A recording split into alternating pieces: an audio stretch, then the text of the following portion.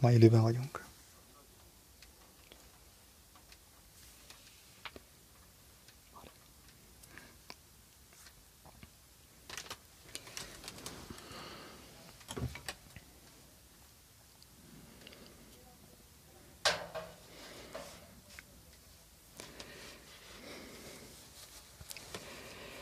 Kedves hallgatók! Amint a cím is mutatja, ez egy beszélgetés lesz, kedves barátommal, Gáborral. És a cím az, hogy a beszélgetés cím az, hogy mi az igazi motiváció. Tudjuk jól, hogy rengeteg ilyen motivációs tréner van a világban, és úgy gondolom, hogy Gábor sem pályázik arra, hogy elvegye az ő mindennapi kenyerüket, tehát nem szeretnénk motivációs trénereknek felcsapni,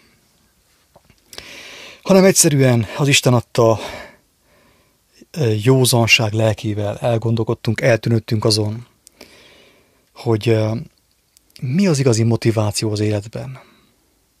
Látjuk azt, kedves hallgatók, hogy az élet, mondjam azt, megváltáscentrikus.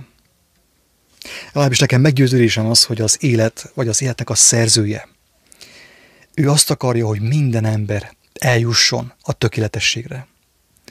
És úgy gondolom, hogy ez nem is csupán egy személyes meggyőződés, mert ez még az írás is írja. Ugye persze a saját terminusaival fogalmazza ezt, hogy Isten azt akarja, hogy minden ember eljusson az üdvösségre. Tehát, hogy igazából maga az élet, maga a teremtés, az úgy van beállítva a szerző által, hogy minden ember eljusson a tökéletességre. És az, hogy az ember eljusson a tökéletességre, úgymond a lelke megtisztuljon minden ilyen szennytől, amit itt lent összeszedtünk itt a földön, minden úgynevezett bűntől, a hazugságtól, képmutatástól, mindenfajta bűntől, amit mi itt úgymond nem csupán felszedtünk, hanem meg is szoktunk, meg is szerettünk, a versengéstől, a pénzfüggőségtől, a halmozás függőségtől, mindenfajta függőségtől. Ahhoz, hogy ez a szabadulás megtörténjen a függőségeinktől, vannak különböző motivációk az életben. És mint tudjuk, a mai legnépszerűbb motiváció az úgynevezett koronavírus. Ez, ami most a legtöbb embert motiválja arra, hogy elgondolkozzon azon, hogy miről szólt az ő élete mostanig, és miről fog ettől arra felé szólni az ő élete. És feltevődik az a kérdés, hogy mi az igazi motiváció. És mielőtt én kikérném Gábor véleményét is, megpróbálok leszállni erről a fotelről, hogy összetörni alattam. Oké, sikerült. Meg fogok mutatni egy érdekes képet, ami szerintem mindenképp motivációs erővel bír. És aki nézi a képernyőt, a videót a YouTube-on vagy a Facebookon, látni fogja ezt az érdekes képecskét, ami nem más, mint egy sírfelirat. Ezt a képet egy kedves barátom küldte át nekem.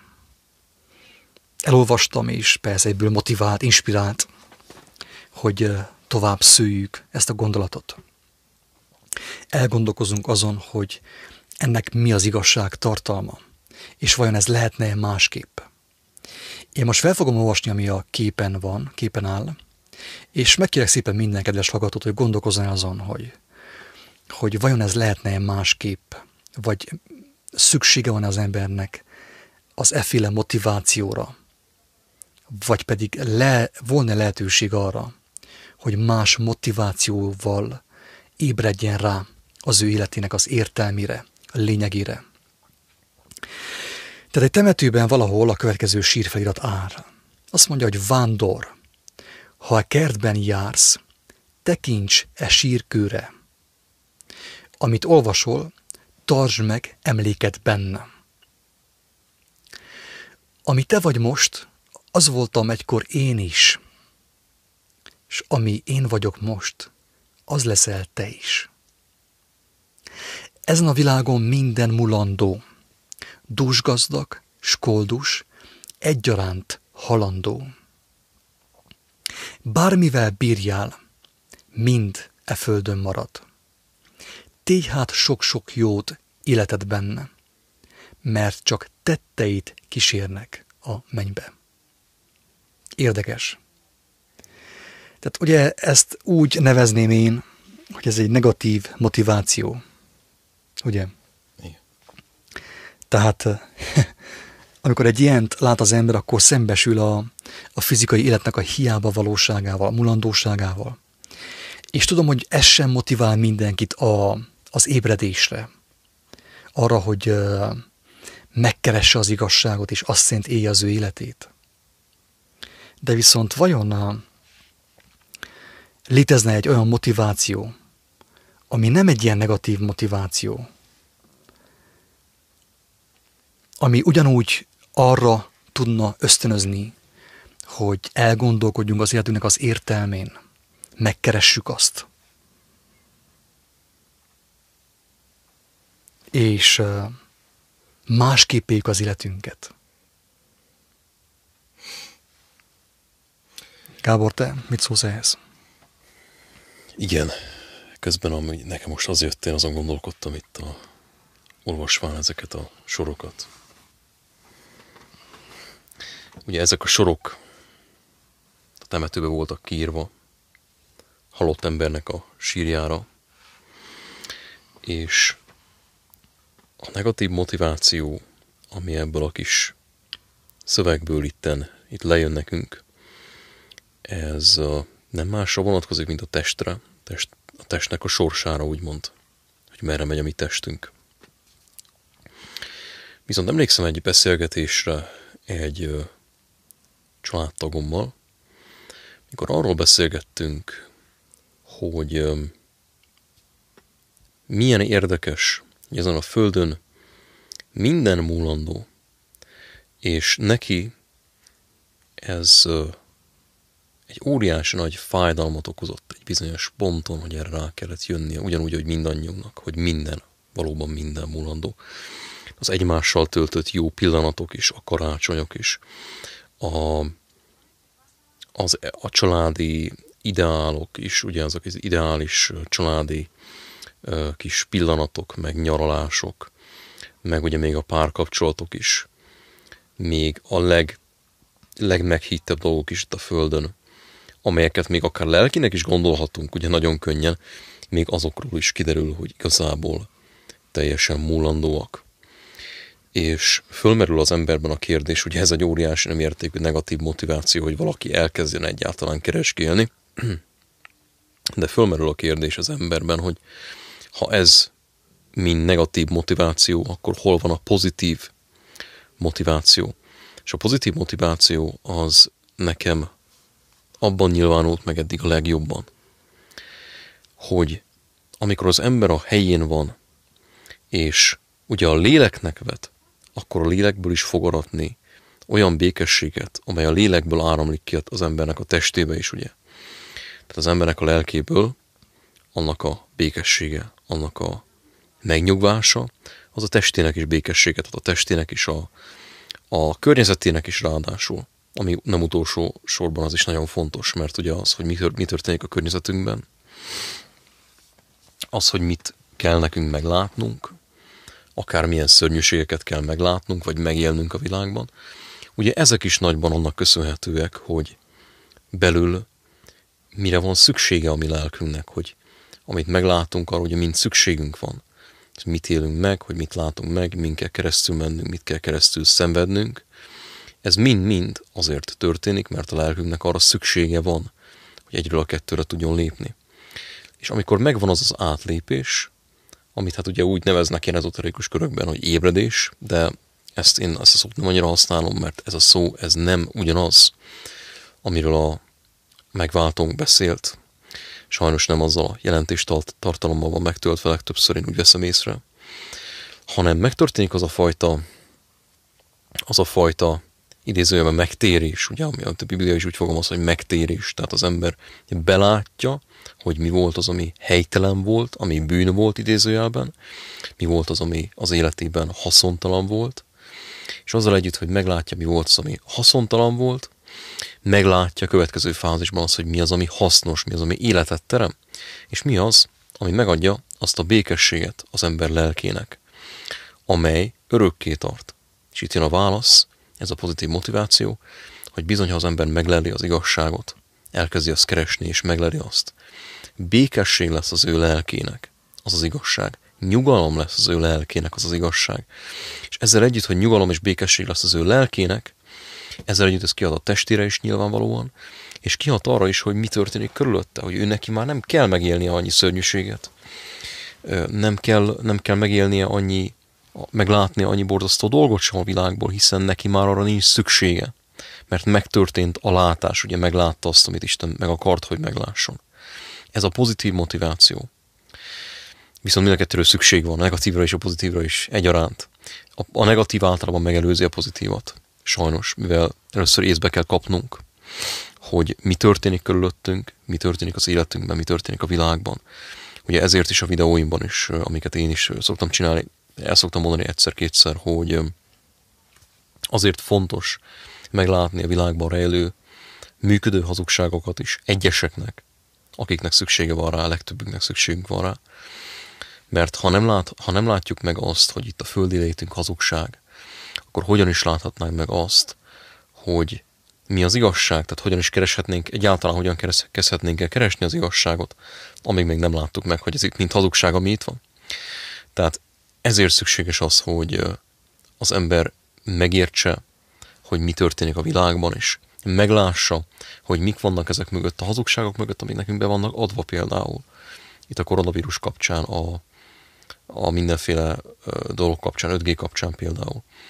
Tehát, hogy el tudjuk egyáltalán kezdeni keresni az igazságot. De fontos megértenünk, hogy minden azért történik, mindezt azért kell megélnünk, azért léteznek ezek a hazugságok, azért léteznek ezek az igazságtalanságok, azért létezik ez a sok nyomorúság, borzasztó dolog, mert nekünk van szükségünk rá, hogy meglássuk, amit meg kell látnunk a földi létünkkel kapcsolatban, amit ez a kis írás is nagyon jól összefoglal itt a képernyőn. Azt, hogy ez teljesen értelmetlen. Közben azon tűnődtem én, hogy elég szépen kihangsúlyoztatta azt, hogy mindaz, ami történik, arra szükségünk van. Ezért is van nekem több alkalommal a dilemmám, amikor így beszélgetünk a koronavírusról, a karanténról, meg akár a rendszernek az igazságtalanságáról, ha úgy tetszik. Mert egyértelműen látom azt, hogy nagyon sok embernek, talán nekem is szüksége van a rendszer szorítására, szüksége van a kellemetlen és kényelmetlen dolgoknak a megérésére, az, hogy eljussak a megértésre, eljussak az irányváltásra, hogy amit a Biblia megtérésnek nevez. De hogyha belegondolunk abba, hogy mindez azért történik, mert mint ahogy a videó elején is elmondtam, hogy maga az élet úgymond megváltáscentrikus. Tehát minden lélek úgymond meghívást kapott a mennyegzőre, a tökéletességre. Tehát minden ezt a célt szolgál egyébként. Itt, ami van a Földön, minden. Bármennyire is kényelmetlen, kellemetlen, minden ezt a célt szolgálja. Hogy a lélek le legyen sokkolva, ki legyen zökkentve az ébren alvás állapotából, és elinduljon az élet forrása irányába. Megváltást. Igen. Igen, tehát ez egyébként az a szó, amit mondtam korábban, az ébredés, meg egyebek. Ennél sokkal jobb szó az, hogy tényleg megváltás, mert abban benne van az, hogy nem csak ez egyfajta ilyen ezoterikus módon ilyen tudatosságunk növekedett, vagy valami ilyesmi, meg láttunk csak bizonyos dolgokat, amiket eddig nem láttunk, hanem egyben feloldódást is nyerünk. Tehát megértjük, hogy ezt azért kellett elszenvednem, mert magam miatt. Tehát igazából megértjük azt, hogy minden értelmet nyer megváltás szó szerint. Igen.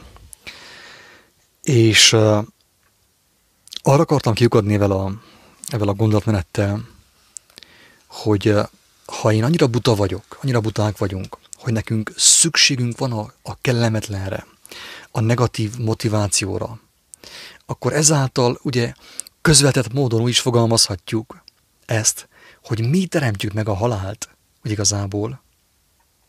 Így van. Mi teremtjük meg a halált. Tehát én vagyok az, akinek szükségem van a negatív motivációra. És emlékezzünk vissza arra a pontra, hogy Tamás a 12 apostol közül ő volt a leghitetlenebb, ugye? Ő azt mondta, hogy ő addig, amíg az ő ujjait be nem helyezheti Jézus sebeibe, az oldalába, a kezeibe, addig ő nem fogja hinni azt, hogy ő valóban feltámadt. És akkor ugye megjelenik Jézus közöttük, a bezárt ajtón keresztül bejött, egyszerűen csak úgy belevegett a házba, abba a helységbe, ahol ők tartózkodtak. És azt mondta, hogy Tamás, gyere, helyezd be az ujjadat az én sebeimbe. És Tamás, amikor meglátta, azt mondta, hogy én Uram, én Istenem, leborult előtte.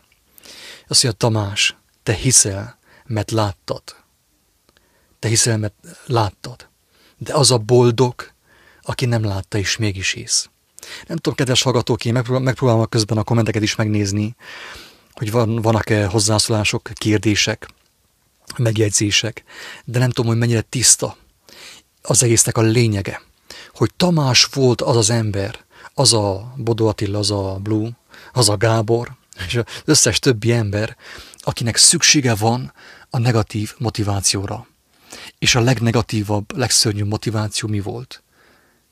Hát maga az áldozat. Így van, így van. Az, hogy a bárányt feldozták, a legszelídebbet, a legigazságosabbat, a legtisztábbat meg kellett öljék. Mert igen. Tamásnak, Bodó Attilának, Gábornak és a társainak szüksége volt a negatív motivációra, drága barátaim. Igen, igen. És ez az a durva egyébként ebben, amit most elmondtál, hogy ugye most itt hozzátenném azt a példát, és például ugye a 12 tanítvány eset, hogy kicsikét legyen az, hogy akik annyira szeretik még úgymond a józan eszet visszavezetni a Bibliához, ez szerintem helyes valahol, tehát nincs ezzel semmi gond. De azok számára tényleg, akik szeretik 2-3 igeverssel úgymond bizonyítani ugye azt, ami elhangzik, ezeknek az embereknek a kedvéért is megemlíteném azt, hogy és itt közben gondolkodtam, hogy valójában ez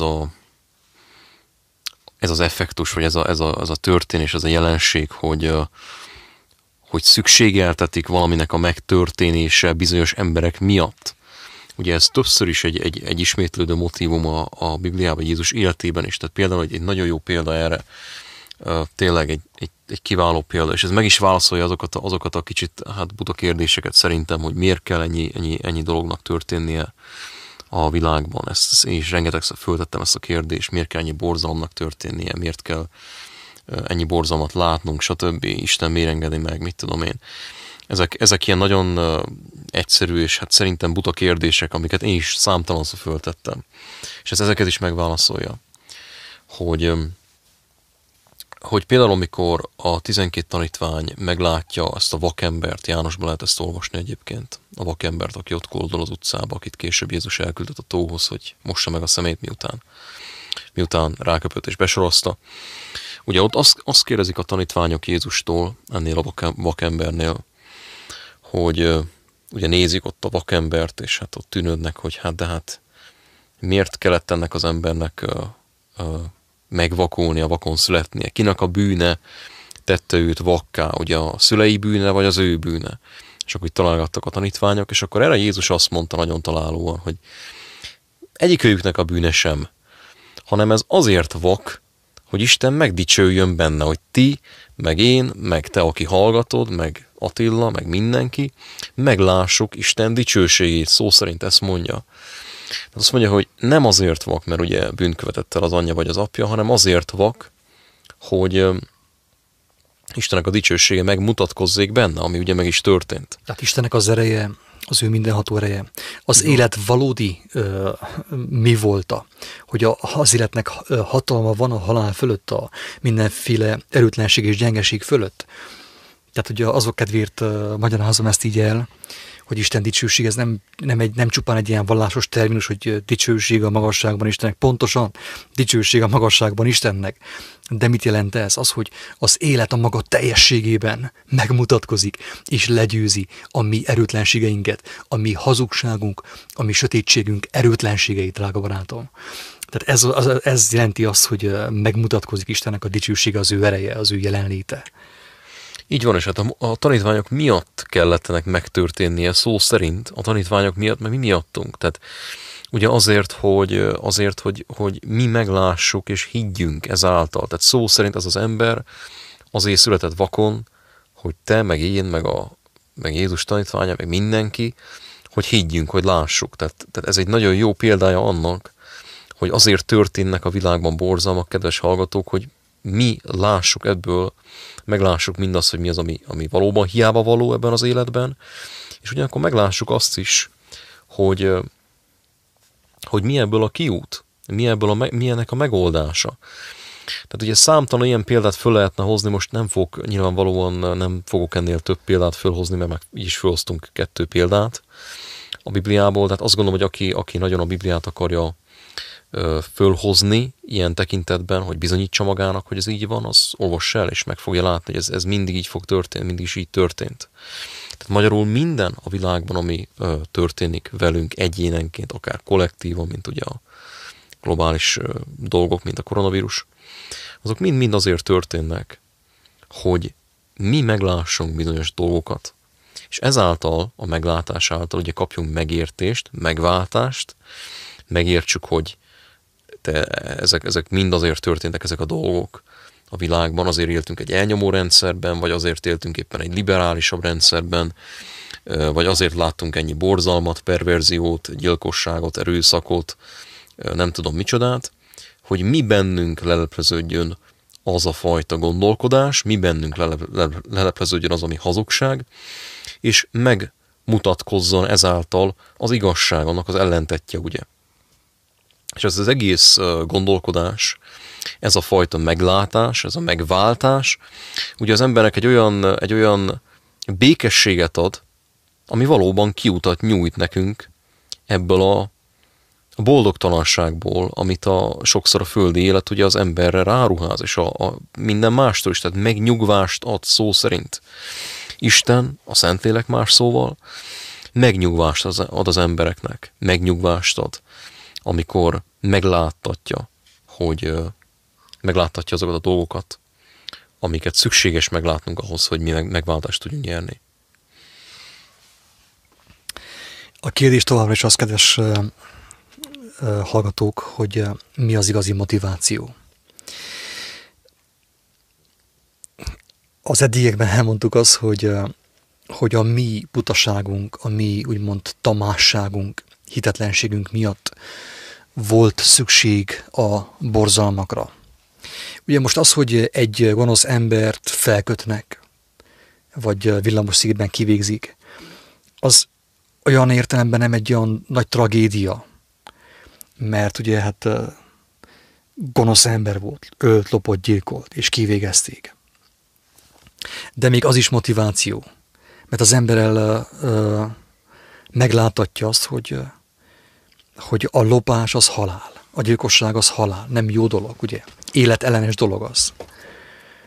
De mennyivel negatívabb a motiváció, mondjam azt, az ember számára, hogy egy teljesen tiszta életű ember kellett tolvaj módon, gyilkos módjára meghalljon. Érthető a dolog? Tehát igen, ilyen értelemben szükségünk volt nekünk erre a negatív motivációra, de viszont fel szeretném hívni a figyelmet arra, hogy mindaddig, amíg annyira primitíven gondolkodunk és élünk és működünk, hogy szükségünk van a negatív motivációra, addig mi magunk vagyunk azok, akik megteremtjük a rosszat a Földön. Vajon lehetséges volna az, hogy nekem, neked, senkinek ne legyen szüksége negatív motivációra? És hogyha lehetséges, akkor melyik az a motiváció? Mi az igazi motiváció, ami az embert arra motiválja, arra ösztönzi, hogy élete legyen, örömét lelje az életben, és ne kelljen végignézze az embertársainak a szenvedését, az ő halálát, és így tovább, és így tovább. És azt kell mondjam, arra hívnám fel a kedves hallgató figyelmét, hogy az igazi motiváció az nem egy ilyen filozófiai kérdés, hanem az igazi motiváció az maga az élet. Ezt a fényképet egyébként most fényképeztem, most lőttem egy pár napja, vagy bocsánat, egy pár órája, és mindenki? Ezt a fényképet egy pár órája készítettem, és úgy gondolom, hogy ennél jobb szemléltetője nem lehetne a témának. Tehát maga az élet az igazi motiváció, drága barátaim. Ahogy Gábor is elmondta, hogy megismerjük az igazságot. Az igazságot megismervén, az igazságban örömünket lelve, arra vagyunk motiválva, hogy benne legyünk az életben. És úgymond azt feltárjuk, felfedezzük. És mint a gyermek a játszótéren, amikor felfedezi, hogy van homok, és a homokból lehet építeni. Örömünket leljük az életben.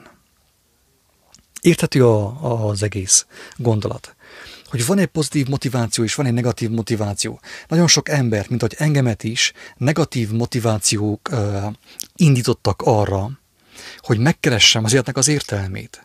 Többször elmondtam azt, hogy nem volt egy kellemes élmény végignézni édesapám szenvedéseit, és az ő halálát például.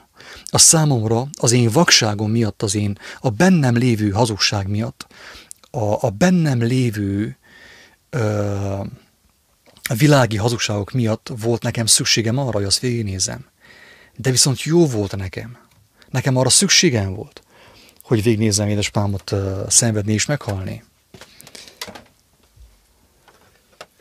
Igen, és nekem is volt egy ilyen tapasztalatom az elmúlt 2 napban, hogy nézzünk egy ilyen filmjelentet, ugye az volt, és tehát az az egészben, hogy volt egy olyan jelent a filmben, ami nagyon durva volt, és tehát úgy kicsit úgy elgondolkodtam rajta, hogy miért kell ilyen, most miért voltam pont ott, hogy ezt a durva jelentet nekem kellett néznem, mert ugye, tehát ez engem emlékeztetett egy olyan dologra, ami nekem is, hát úgy nehéz volt földolgozni, és hát ugye azon gondolkodtam, hogy azon kaptam magamat, hogy igazából magam miatt, tehát a bennem lévő gonoszság miatt, tehát ugyanígy, tehát a bennem lévő gonoszság miatt kellett nekem azt meglátnom. Mert később rájöttem arra, hogy amit én láttam abban a filmjelenetben, az nekem is a szívemben ott volt, jelen volt valamilyen formában. És meg kellett, hogy lássam azt, hogy azért, hogy megláttassék annak a gonosz mi volt. Tehát, hogy egyáltalán meglássam, hogy ott van az én szívemben is ugyanaz, ami az embertársamnak a gonoszsága, ami az ő szívükben benne van, az ott van az enyémben is. Tehát meg kell lássam azt ahhoz, hogy képes legyem, tehát az, hogy lelepleződjön magamban, én magamban, és képes legyek túllépni, tovább lépni, és megbocsátást nyerni, megváltást nyerni, úgymond.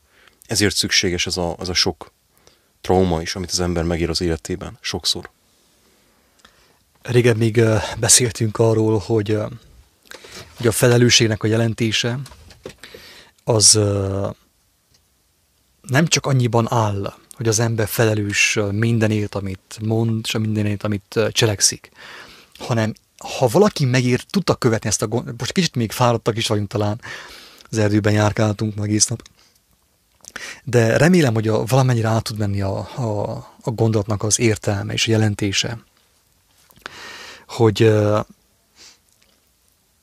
hogy az ember nem csupán azért felelős, amit cselekszik és amit mond, hanem ilyen módon az ember mindenért felelős, amit ő lát.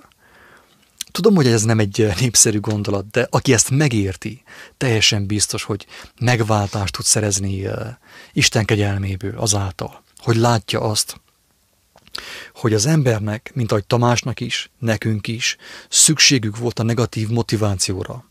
A negatív motiváció az azt jelenti, hogy bizonyos embereknek szenvedniük kell ahhoz, hogy én felébredjek. De még meddig szándékszom abban a primitív üzemmódban tartózkodni, hogy nekem szükségem legyen az embertársaim hazugságára, gyarlóságára, szenvedésére, képmutatására, hogy én meglássam azt, hogy mi van az én lelkemben, mint ahogy Gábor is mondta az előbb. Tehát vajon te, aki ezt hallott, mi, akik benne vagyunk ebben a gondolat szférában, mondjam az, gondolat dimenzióban, mi készen állunk-e arra, hogy ne teremjünk több rosszat? Pontosan, ne legyen szükséges az, hogy több ilyen rosszat megéljünk. Tehát itt az a kérdés tényleg, hogy szükségünk van rá. Tehát volt egy olyan kérdés az egyik ismerősünknek, egy hölgynek, hogy aki bizonyos betegségtől szenvedett egész életében, hogy miért kell nekem ettől a betegségtől szenvedni, vagy mikor lesz ennek vége. És tényleg az a válasz jött erre, hogy a kérdés nem az, hogy mikor fogsz meggyógyulni, vagy mikor lesz ennek vége, a kérdés az, hogy meddig van még szükséged rá. Tehát ugyanúgy Jézus is, amikor meggyógyította ezeket a személyeket, akik hittek benne, ugye ott is az volt a kérdés, hogy miért, nem az volt a kérdés, hogy mikor gyógyulnak meg, mert Jézus meggyógyította őket, az volt a kérdés, hogy készek voltak-e arra, hogy meggyógyuljanak. Tehát hittek-e ők, úgymond. Itt most egy nagyon jó példa erre az János 4:46-ban, 46-tól 40, azt mondja, hogy 53-ig, ha minden igaz, igen. Tehát 46-tól 53-ig János 4, azt mondja, ismét a galileai Kánába méne azért Jézus, ahol a vizet a borrá változtatta. És volt Kapernaumban egy királyi ember, egy királyi hivatalnok, akinek a fia beteg volt. Mikor ezt meghallotta Jézus, pontosabban mikor ezt meghallotta ez a királyi ember, hogy Jézus Judeából Galileába érkezett, hozzáment, és kérte őt, hogy menjen el, és gyógyítsa meg az ő fiát, mert a fia a halálán volt. Erre azt mondta neki Jézus, ha a jeleket és csodákat nem láttok, nem hisztek. Mondta néki a királyi ember, Uram, jöjj, mielőtt a gyermekem meghal. Erre azt felelte Jézus, menj el, a te fiad él. És most figyeljetek jól, azt mondja, és hitt az ember a szónak, amit Jézus mondott neki, és elment. És amikor ment, akkor elé jöttek az ő szolgái, hogy hírt hozzanak neki a fiáról, és azt mondták, a fiad él. Megtudatkozzál azért tőlük az órát, amelyben a fia meggyógyult, és azt mondták neki, tegnap 7 órakor hagyta el a láz. És megértette az apa, a hivatalnok, ugye a királyi hivatalnok, hogy abban az órában hagyta el a láz, amelyben azt mondta neki Jézus, hogy a te fiad él. És ekkor hitt ő és az egész háza népe. Tehát azért volt szükséges ez az egész betegség, ugye gyermeke számára, hogy higgyen ő és az egész háza népe. Itt azt írja, hogy amikor a királyi ember elment, akkor hitt Jézus szavának, amit mondott neki. Viszont amikor meggyógyul a fia, akkor már azt írja, hogy ugye ennek következtében, hogy a fia meggyógyult, hitt ő és az egész háza népe. A két hit között ugye van egy óriási különbség. Az egyik hit az a Jézus szavába vetett hit volt. A másik hit pedig a meggyőződésen alapuló hit volt. Tehát magyarul az egész betegsége a fiának, az a halálos betegség, ennek ezért kellett megtörténnie, hogy ez az ember és az egész háza népe meggyőződhessen Istennek a kegyelméről arról, hogy az ő igazságában élet van és erő. És ezáltal higgyenek, ugye hitre jussanak. És nem csak ugye hitre jussanak, hanem megváltásra is jussanak, mert ugye nyilvánvalóan megértette az ő apja később, mikor megértette azt, hogy az életben mekkora, az igazságban mekkora élet van, és az életben mekkora erő van. akkor megérthette azt, hogy miért volt szükséges ugye mindez. Ez volt maga a megváltás. Tehát meg lett váltva a hiába valóság alól azáltal, hogy megértette, hogy miért kellett ebben a hiába valóságban lennie. Közben jött egy érdekes hozzászólás Imrétől. Két hozzászólás. Az első az, hogy motivál ez a gyönyörű táj. Pontosan Imre, erről van szó. Azon a lényeg, hogy minket maga a tökéletes terv motiváljon. Ne a tökéletes tervnek a hiánya, meg annak a sötétsége, meg annak a fájdalma. Mert mindaddig, amíg mi csupán abból kapjuk a motivációt, hogy valakinek fáj, és valaki meghal, valaki tönkre megy, addig mi magunk vagyunk azok, akik megrendeljük a halált, drága barátaim. Tehát mi teremtjük meg a halált. Az előbb is elmondtam ezt. És a másik dolog, amit mondott Imre, az, hogy Tamásban egy talpraesettség is volt. Ha abból a nézőpontból szemléljük, hogy nem hagyta elhitetni magát. Nagyon jó, ugye? Abszolút jó. Tehát Tamás nem hagyta elhitetni magát.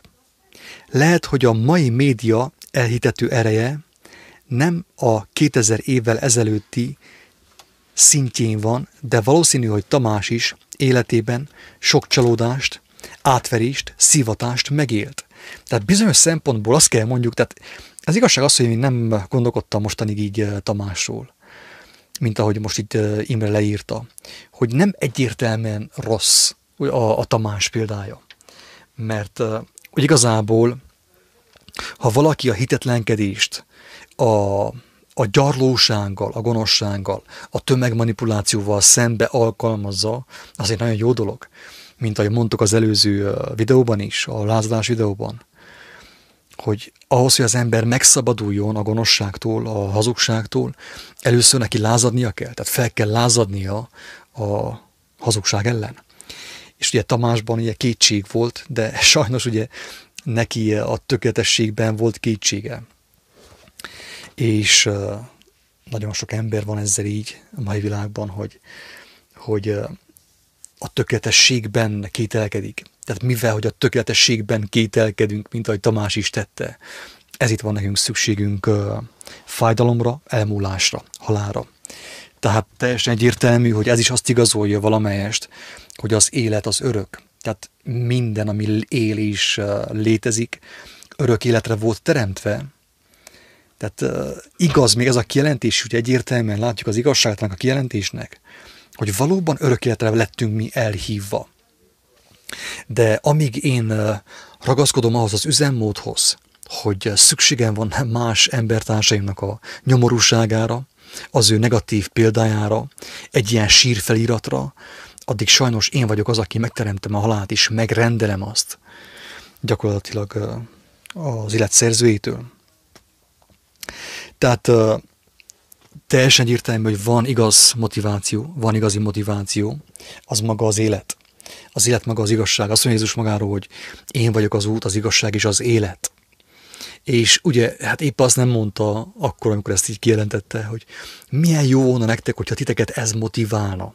Az életnek a látvány és az öröme. Miközben jöttünk haza délután, ugye hát arról is beszélgettünk, hogy amikor olvassa az ember az Ószövetséget, sajnos annyi negatív dolgot olvas benne, ilyen negatív, mondjam azt, negatív motivációt, háborút, vérontást, minden ilyen szörnyűséget tapasztal benne, hogy eléggé meggondorodhat végül is ő az egész Bibliától is akár. Tehát könnyen megtörténhet, hogy az ember valláskárosultá válik még a Biblia által is, az Ószövetségi rész által. És én is voltam úgy, hogy valósággal bekeményedtem, amikor olvastam az Ószövetséget. A sok törvénykezés, a sok büntetés, meg a sok ítélkezés miatt.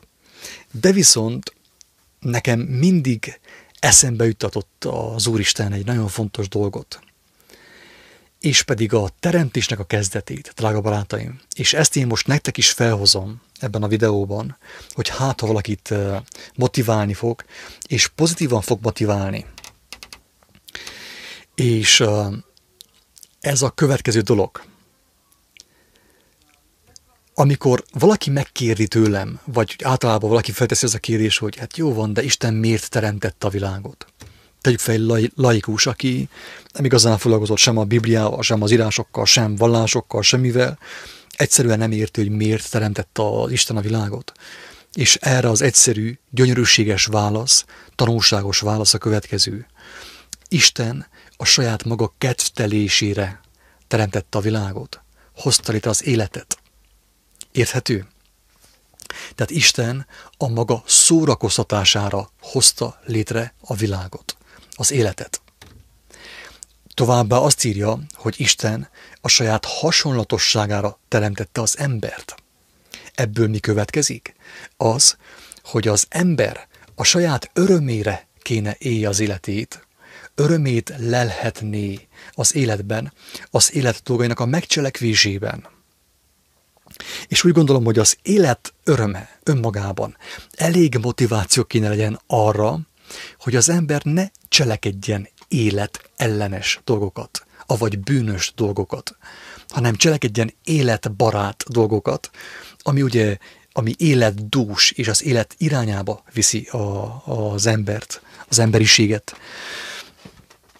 Még azt szerettem volna elmondani, hogy ugye a karantén az kellemetlen, kényelmetlen, főképp ez a félelem, ami társul hozzá, meg ez a pánik, meg ez a pandémia, meg minden.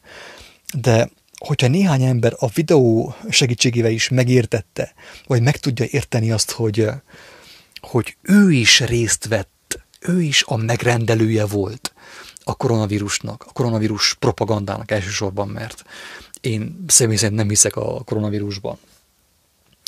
De hogyha az ember meglátná, hogy ő maga is megrendelő volt, leadta a megrendelést, mert neki is szüksége volt egy negatív motivációra, szüksége volt annak a látványára, hogy mit jelent, amikor az életben, nem az életnek az embernek az életében, nem az élet törvényei uralkodnak. Érthető?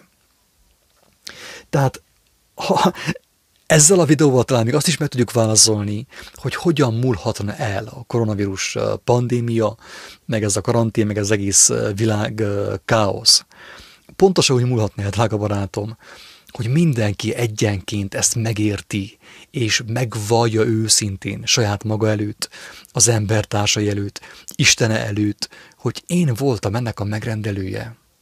Én voltam az a tudatlan, buta ember, akinek szüksége volt a negatív motivációra. Érthető? Az egésznek a lényege. Én voltam az ember annak idején, aki megrendelte az apja halálát. Én voltam az, aki megrendeltem Jézus halálát. Ráadásul. Mert ugye itt néha így elragadtatjuk magunkat, és arról beszélgetünk, hogy hát a büdös zsidók ölték meg ugye Jézust.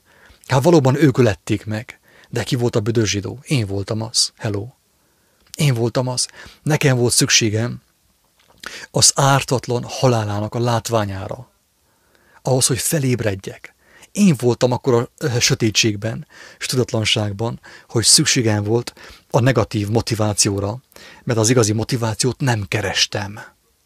És mi a egyik legfőbb parancsolat? Az, hogy keresd az igazságot. Boldog, aki éhez és szomjazza az igazságot. Aki zörget, annak megnyitják az ajtót. Szeresd az Urat a te Istenedet teljes szívedből, teljes lelkedből, teljes elmédből, teljes erődből. Ugye, tehát szeresd az igazság az Isten, a kettő ugyanaz végül is. És aki ezt megteszi, annak ugye már nincsen szüksége a negatív motivációra, a koronavírusra, a hazugságokra, mert neki van egy pozitív motivációja, mert az élet egymagában, az élet önmagában elég motivációból, úgy gondolom, elég kéne, hogy legyen motivációból. De persze ez nem mindenkire érvényes, csak azon személyekre, akik tényleg feltették azt a kérdést, hogy miért van az élet, merről jöttünk, merre tartunk és miért. Mert megmondatod, hogy aki keres, azt talál. Tehát fontos nekünk keresni. Fontos megismernünk az igazságot. Mert aki az igazságot nem ismeri meg, drága barátaim, mint a Gábor is mondta az imént, aki az igazságot nem ismeri meg, ő folyton a fájdalom, a halál, a koronavírus, a háború megrendelője. Érthető? Tehát minden egyes ember, aki nem ismeri a teremtés igazságát, az élet igazságát, a megrendelője a fájdalomnak, a halálnak és a kellemetlen dolgoknak. Hát én a magam részéről őszintén remélem, hogy annak ellenére, hogy fáradtak voltunk, tudtunk valami olyat mondani, ami valakit arra fog motiválni, inspirálni, hogy elgondolkozzon azon, hogy még meddig van neki szüksége a negatív motivációra. Még hány vírusra van szükség, még hány vírusnak és hány háborúnak a hírére van szüksége, ahhoz, hogy végre felébredjen, hogy kijelentse az ajkaival és az ő életével, hogy neki nincsen szüksége már negatív motivációra, fájdalomra, az ártatlannak a halálára, mert elég neki az életnek az igéje, úgymond az életnek a logosza, mint motiváció.